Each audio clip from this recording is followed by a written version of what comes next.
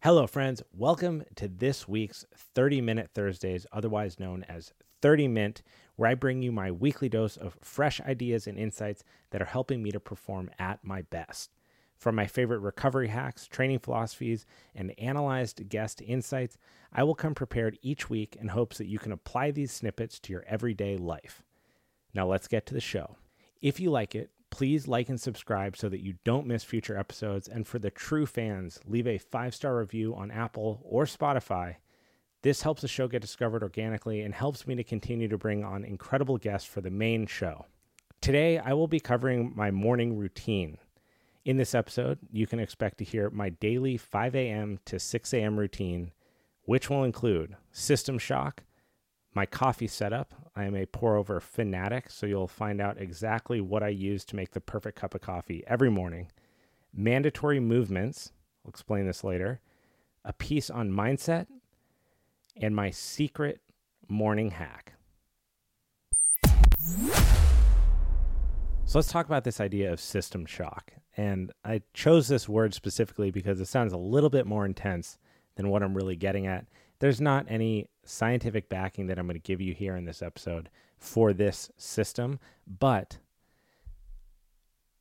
it has had a major impact in my life. So what do you want me to do? I'm going to tell you about my experience. Consider it with a grain of salt. I'm sure that there's some place out there where I could really dig deep and find some useful things to cite.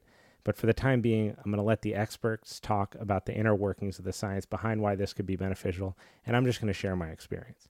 So when I recorded episode 67 with my friend Benjamin Chen, who has been doing jiu-jitsu for a long time, he holds black belts in 3 different disciplines.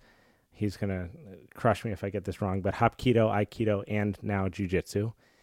And I was asking him about how he stays young on the mats. And one of the things that he talked about is nothing new, but it was cold exposure. But it was the way that he talked about cold exposure that really caught me. Now, I grew up in Colorado. I grew up in the winter. The cold was something I dealt with, but it definitely wasn't something I loved. And you are not going to find me in the middle of winter getting into the river for some physiological benefit. You could have showed me all the stats, all the data, the whole nine, and I literally would have laughed in your face. So when I was asking Ben about how he keeps so many days on the mats across multiple different martial arts, multiple disciplines, while running a company, being a successful man, how does he do it? One of the things that he did is cold showers. Now, I've heard about cold showers before. I've been told to do them before. I've even tried to do them before. And I absolutely despised getting in cold water, whether it was in the afternoon or the morning, unless it followed a hot day on the beach. So when Ben told me this, in addition to other things he does, like cold plunge at 39 degrees every single day after training, all of this stuff to help reduce inflammation that's caused on the mats, to help him recover so that he could show up the next day. I later thought this guy was crazy. I mean, there's no way that you're getting me to get in a shower in the morning, ice cold water, all year round. I get up at 5 a.m. every single day because I have clients at 6. So to do that just sounded ludicrous. And for what? So that I could just wake up? But we got talking about it.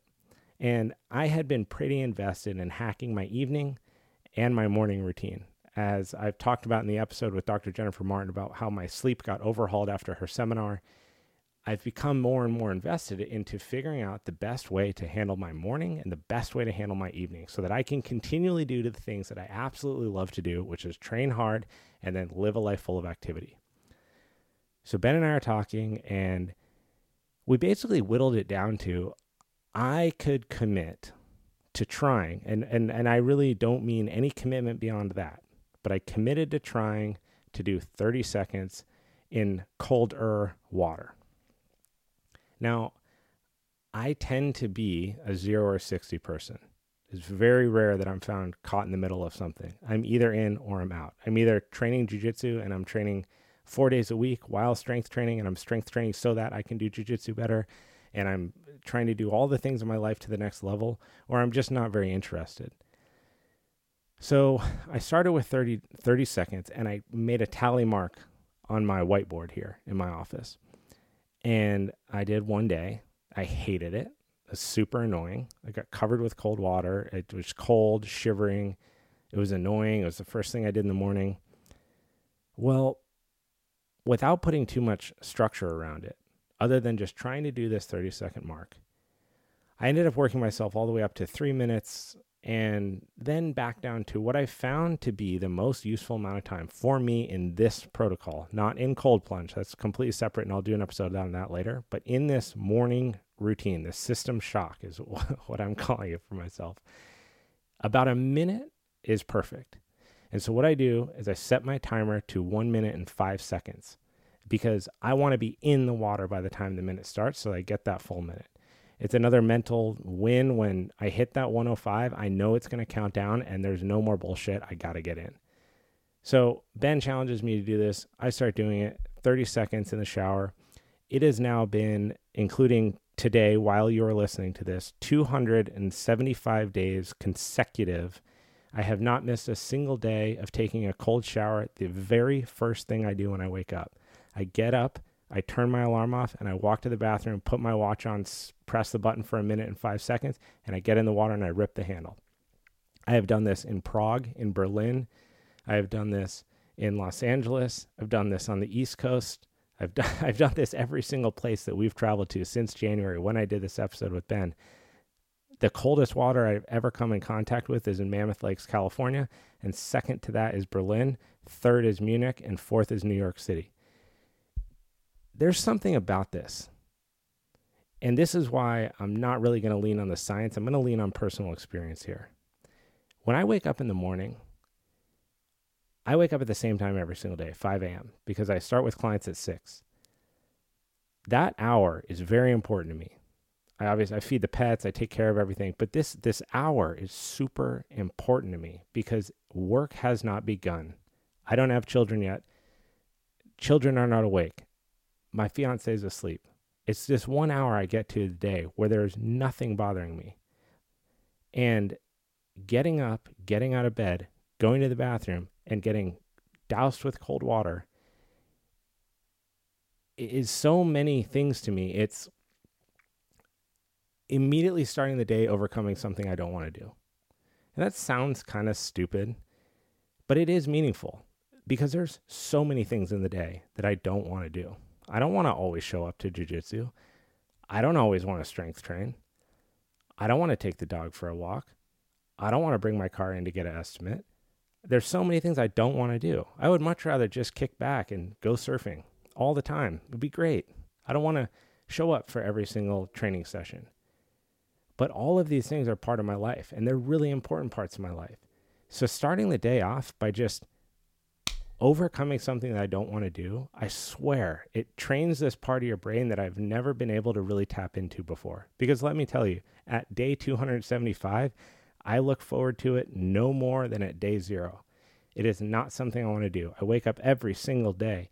I walk over to the bathroom. By the time the watch is on my wrist, I'm already thinking about how I don't want to get in this stupid cold water. I just want to brush my teeth and go downstairs and make coffee.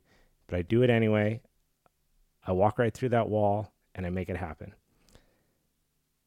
On top of that, it is a fantastic way when you're done, caveat, when you're done, to wake up. The cold water hits your skin, your whole body turns alive. Everything is on overdrive for a hot second. You come down from that at about 30 seconds. You dry off and you are up. There is no grogginess. There's no wiping the sleep off my eyes. I'm not moseying downstairs waiting to wake up. I am in a little bit of a daze when I get out of bed, but by the time I get out of the shower, I am ready to go. And that is invaluable to me. That's why I've kept it in my morning routine as an untouchable at 5 a.m. every single place that I'm at. Halfway across the world, it doesn't matter. This is a non-negotiable at this point in my life. It started out as 30 seconds of curiosity. Now it's something that I absolutely will not change. And by acclimating to the cold in the way that I have, it has really pushed me into fully respecting and loving cold exposure, real cold exposure, cold plunge, 39 degrees, 40 degrees. I just did it today over at DVC's Recovery Center in Carlsbad. That whole process is definitely a part of having done this cold shower thing for so long. And I will continue to do it. This is a staple in my morning routine. It gets the ball rolling every single day. And it doesn't mean you have to do it. But if you're curious about it, try it and make it manageable. So much of habit change, so much in fitness, in nutrition, in health, it's starting small. Start with the most manageable thing. Maybe the science says that you got to be in the cold plunge for 3 minutes submerged in order to get the benefits on a physiological level. That's awesome. But if 3 minutes sounds insane to you and so you do none, well, now you're not getting any benefit at all. 30 seconds sounds doable but sucks and you can work your way up. That's a much better place to start than to just shoot for the fences and come up short.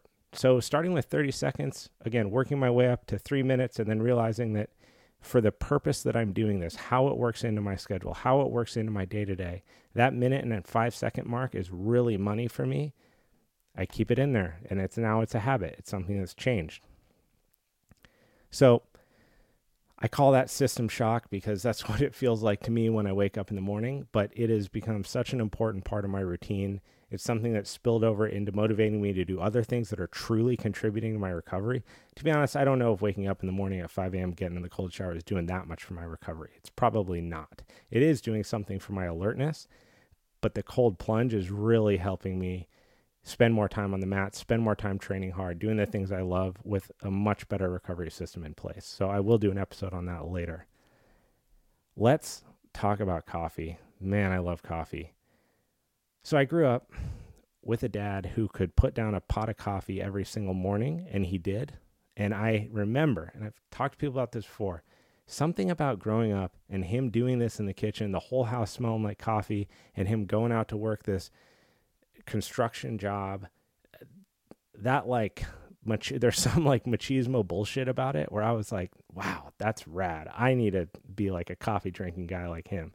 So stupid. Anyway, didn't drink coffee for a long time, started drinking coffee later in life. And then a friend of mine turned me on to pour over, which I thought was stupid because it takes time to make the same thing, I thought, as just a regular cup of coffee, which is what I had done. Anyway, fast forward, I go all in. I read this incredible book by a guy named Brian Jones called Brew. It's basically a coffee table book, but it gives you the breakdown of every single type of brewing that you can do, from cold brew to Kyoto to overnight. Everything is in there. It talks about espresso, so it's got a little bit of something for everyone. That'll be in the notes as well. Anything that I've talked about this in this episode. So that really outlined this whole pour over process to me. I also talked about this with jiu-jitsu legend David Garmo on episode 76. We went into quite a bit of detail. So if you want to listen to two jiu-jitsu and coffee nerds talk about coffee and jiu-jitsu, that's a great episode.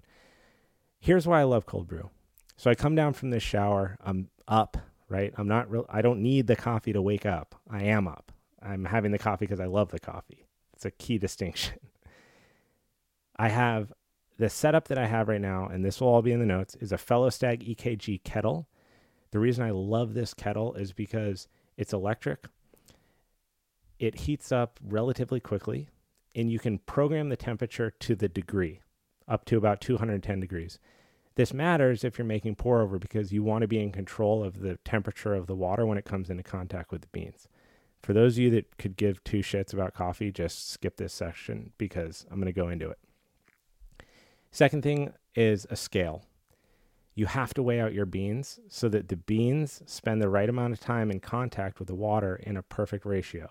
And the book outlines this ratio very well. But essentially, you're doing 150 grams of water to 24 to 30 grams of coffee, depending on what your flavor preference is. I like light roast. The books recommend light roast because light roast brings out the most flavor in a pour-over situation. So light roast beans, medium, coarse grind, 24 grams to 30 grams, depending on your flavor profile, and 150 grams of water poured over in basically 50 grams. That's called a bloom, and then 100 gram increments after that. A bloom is when you pour 50 grams on the water hot and let it sit on the beans, and it releases the carbon dioxide from the beans. So it'll help the flavor profile of the coffee. So Fellowstag EKG kettle, that's the best for control of the temperature. the Fellow Stag XF pour over set, which is basically just like an overpriced set of beakers from science class with some good branding on them. And then they make these specific Fellow XF filters. I've used a couple different filters, including reusable filters. I hate them. So these ones, although not most environmentally friendly, they're fantastic for the brewing system. I like doing pour over coffee in the morning because it takes time. There aren't that many moments in my life where I truly disconnect from thoughts about work, the podcast, client management, program design, strength training, jiu-jitsu. I'm always thinking about this sphere of things that I'm trying to figure out in business. And so this moment, as silly as this sounds, of sitting there, boiling the water, blooming the beans, pouring the coffee, and then getting this cup of an incredible flavor profiled coffee that you took time to make, I just like it better than drip coffee. Nothing against drip coffee. Can taste great. I like the process of brewing the coffee in the morning. It's somewhat meditative. Maybe it's like washing dishes or something silly like that. So if you're interested in coffee, if you're interested in pour over, if you haven't skipped this section, feel free to reach out to me. I'll send you all the stuff that I use. It's also in the show notes. It is a fun thing to get into because once you're in the pour over coffee nerd rabbit hole, it's deep. And there's a big community out there of other super nerds who care way more about coffee than I ever will. But it also makes it fun when you travel. When you go to a place in a different country, a different place, different state, and they do pour over, it's a fun talking point. It's something to nerd out over. It's more gear to care about. So your pour over setting and then how the coffee tastes is also fun. For me, it also makes me care a little bit more about the beans. Southern California, we got a ton of incredible roasters around, but being able to utilize the roasters for what they're really there for, which is quality bean flavor profile, and brew them in a setting that actually gives that back to you, I love it. So that's my coffee setup. Moving on, mandatory movements. So if we're looking at this schedule, right? Morning routine. I'll give you a little bit of a hack at the end of this, why this is all so important. Morning routine, wake up 5 a.m., bam, shower, cold shower. Hate it, love it. Downstairs, pour over coffee, feed the cat, feed the dog, give the dog his meds. Then I go into the gym and I do something called the Tibetan Rites. I read about this originally in a book called Breathe by James Nestor, one of my most gifted, most recommended books of all time. It changed the way I think about breathing. It turned me into a mouth taper, someone who used to snore chronically. I have since remedied that to a pretty significant degree, especially considering that I was in the phase of looking at 2 separate surgeries to go and get turbinates removed in my nose. It's a whole nother story. I'll probably do an episode just on this book because it literally changed my life. It turned me into a nose breather when I run. It really just opened my eyes. But one of the things they talk about in this book is lung capacity, our ability to process oxygen through our lungs and exhale carbon dioxide back into the world. This process gets affected as we get older. As our posture changes, we get more rounded shoulders, our head brings us forward, our lung capacity decreases. So it's harder to take deeper breaths as we get older, unless, of course, you're working on it. The Tibetan Rites, and pardon me for a hot second here while we get somewhat woo-woo, because this is not grounded in science that I've come across, but the Tibetan Rites are 5 movements, 5 body weight calisthenic movements designed, quote, to help expand this lung capacity and breath process. I've done them on and off. This might be the least stringent of my morning routine elements, but one that I try to truly keep in there as often as possible. I did them this morning. They are 5 movements. The way that you go through them from a trainer's perspective puts you through a couple different things. It puts you through hip flexion and extension. It puts you through rotation of your upper body. It puts you through cervical flexion and extension, abdominal stretching, core strength building. And if you do all the 5 movements, of course, they're linked below, while focusing on your breath the same way that you would do if you had been doing yoga for a long time, it's challenging. It's challenging, but it's also rewarding because the more you do it, you can feel that your ability to take a big, drawn in, slow breath through movement is there. And to someone like myself who spends a lot of time on the mat in a sport or an art form that demands that you have control over your breath, I'm invested in this from all angles, from static breath holds to movements that help me increase this capacity to just generally learning about my breathing and how I take in air and how I exhale carbon dioxide, what carbon dioxide feels like as it's building up in my bloodstream, which we can talk about later. These 5 movements are really great. But here's the other thing, and this has nothing to do with the intention of the perceived benefits that I've read about. It is very easy to get up, grab your phone, drop your neck down, start looking at stuff on your phone, mosey around doing a bunch of bullshit in the morning, and then sit in a desk and go to work. And then maybe later you take the dog for a walk, you're scrambling to get kids into a car, and then you sit in the car. Or you're scrambling to get to work and commute with friends, and then you sit in the car. Taking these 5 movements, doing each one, the protocol is 21 times per movement, which is, to some, it will feel like a workout by the end of it. But I do, to start again, if you've had a hiatus, between 10 and 15 movements or reps per movement. Getting up and doing this, something about it. There's something youthful about it. It's getting up, it's getting on the ground, and it's doing movements. It's very much like what children do. And children have the best mobility and natural breathing patterns than most of us.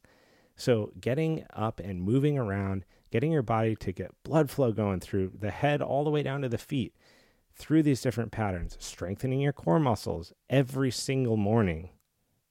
These are all such beneficial things for us as upright walking beings. So if you care about not having incredibly tight hip flexors, if you want your mobility and your flexibility, if you're sick of your back hurting all the time and you want more stability around your lumbar, if your neck's always tweaked, doesn't have to be these 5 movements. It could be a morning vinyasa flow. It could be a morning stretch protocol. It could be neck rotations and nerve flossing that you do every single day to take care of your body. But what I like about the Tibetan Rites is it was given to me in a very deliverable, digestible moment right when I was really privy to this stuff. And it stuck because it's so easy to do. You don't need more than yoga mat width of space. You could do this in a hotel. You can do this at your friend's house. You can do this at your relative's house. You can do it at your house. It doesn't matter. It's replicatable anywhere that you go. That is a very important part for me. Those habits stick. It's just like the shower thing. I can do the shower anywhere that I am, ever. It's never going to be affected by where I am. And I like to travel. So having another thing in my morning routine that allows me to do this anywhere, anytime, any place, it's awesome. And it's a great way to get blood moving and go about my day. So that also can set you up, if you're interested, with, and disclaimer here, seek advice from your doctor prior to engaging in this activity. And I don't recommend that you do this if you're new to breathing exercises, but static breath holds in the morning. One of the reasons that I do static breath holds, this is not part of this series, by the way, but a side note, one of the reasons that I do static breath holds is to help understand what it feels like when carbon dioxide starts to build up in my bloodstream. Most of the time, when you feel a need to breathe, it's not because you need oxygen. It's because you can't stand the feeling of carbon dioxide building up in your body. That's what tells you you need to breathe. The actual needing to breathe comes a little bit after that.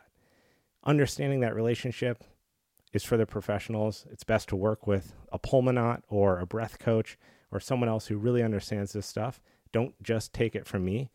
But doing these movement exercises and then going into my static holds, it's insane how much time I've been able to add from only being able to hold my breath for 30 seconds to getting up to 2.5+ minutes. It really makes a difference. Something about circulating all that oxygen through your body through these different movements can be really powerful.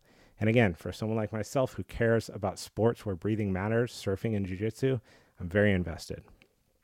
All right. Rearing the end here, we're firing. Mindset. This is incredibly important to me. This follows my 5 movements, the Tibetan Rites, every single morning. And this is meditation. I won't get super woo with you because for years, my mother tried to get me to meditate and I literally thought she was crazy. I really wish I had heeded her advice when I was younger, because it could have been a fantastic addition to my mindset as an athlete. And the reality is I just wasn't accepting of it. I got to a point in my 20s where I really could get in my own head. And I very first came into contact with meditation through an app called Headspace that's fantastic, developed by this guy named Andy, who has a great accent, but I don't remember his last name. And he just put meditation in a very simple, non-woo-woo, non-snake oil, deliverable, digestible format that was easy for me to do. I had also since tried 10% Happier, and I finally landed on Sam Harris's app, Waking Up, which I've used now for the better part of 3 or 4 years. And it is the most concise, pragmatic approach to meditation that I've ever seen. It is no snake oil. It is no woo-woo. It's just about consciousness and being present and better understanding that relationship. And if you're like me and you spend a lot of time on social media creating, trying to connect with people that are listening to the show, or doing anything that involves an online presence, it can be very disconnecting from being a person and being in reality. For this, I absolutely love this app. It is unbelievably good. I do not get any kickbacks, but there is a link in the show notes if you're interested or want to try a free trial. It's another thing that I tried years ago and it totally stuck. It is tough in the beginning to sit for 5 minutes. It's more difficult to sit for 10, and it seems definitely more difficult to sit for 20, which I've only done maybe 10 or 11 times. So that 10-minute mark is really sweet. It's a great way to disconnect. It's a great way to reconnect to actually being where you are, present, in consciousness, and that experience. For me, I can't put a high enough value on my mental. And historically, I've been someone who can really get inside their head and overanalyze. My waking up practice and meditation practice has just allowed me to get a little bit of space there, a little bit of space between me and my thoughts, to be able to recognize that I'm going down a rabbit hole that could be detrimental, or that I'm getting sidetracked away from things that I need to be working on. So that little bit of clarity between getting sucked into a thought train and seeing it and being able to disconnect and redirect, that's not woo-woo to me. That matters. That's ability to be more present in the sports that I love to do. It's an ability to be more present with the people that I love. And I can't really put a high enough value on that. And if that is achieved by using the Waking Up app, I'll use it 15 days out of the week. So that's a great place to start. If you're interested, if you were like me and you're kind of pushing meditation away for a long time, but you'd like to give it a shot, click the link, check it out. There's also some incredible conversations with some fantastic philosophers on there that are just good food for thought, you know. So this brings me to my most important part, my secret hack. And this is bookending waking up and going to bed. It is so important. I wish that I could drill this home to every single person I know to the nth degree. And it's twofold. One, consistent wake time. Always waking up at the same time. Snooze buttons are the absolute enemy in my eyes. It's literal weakness just happening to you right away. It's the antithesis of getting in the shower that you don't want to get into. That morning snooze button is like the lamest thing that you can do is snooze your own alarm. Just accept it. You set out to do it. Just wake up. So consistent morning wake time, that coupled with consistent rest time are the two biggest drivers of improved sleep. And that's not just me saying that. Dr. Jennifer Martin out of UCLA Sleep Department did a podcast with me. She laid this out crystal clear. The biggest contributor of consistent sleep, improved sleep, is consistent wake and consistent rest time. You add this little hack on top of that, and both of those become possible.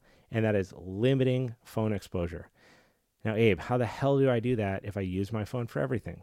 One, when you go to bed, you put it in a different room. Close enough to where you can hear it, far enough away that you got to get up to see it.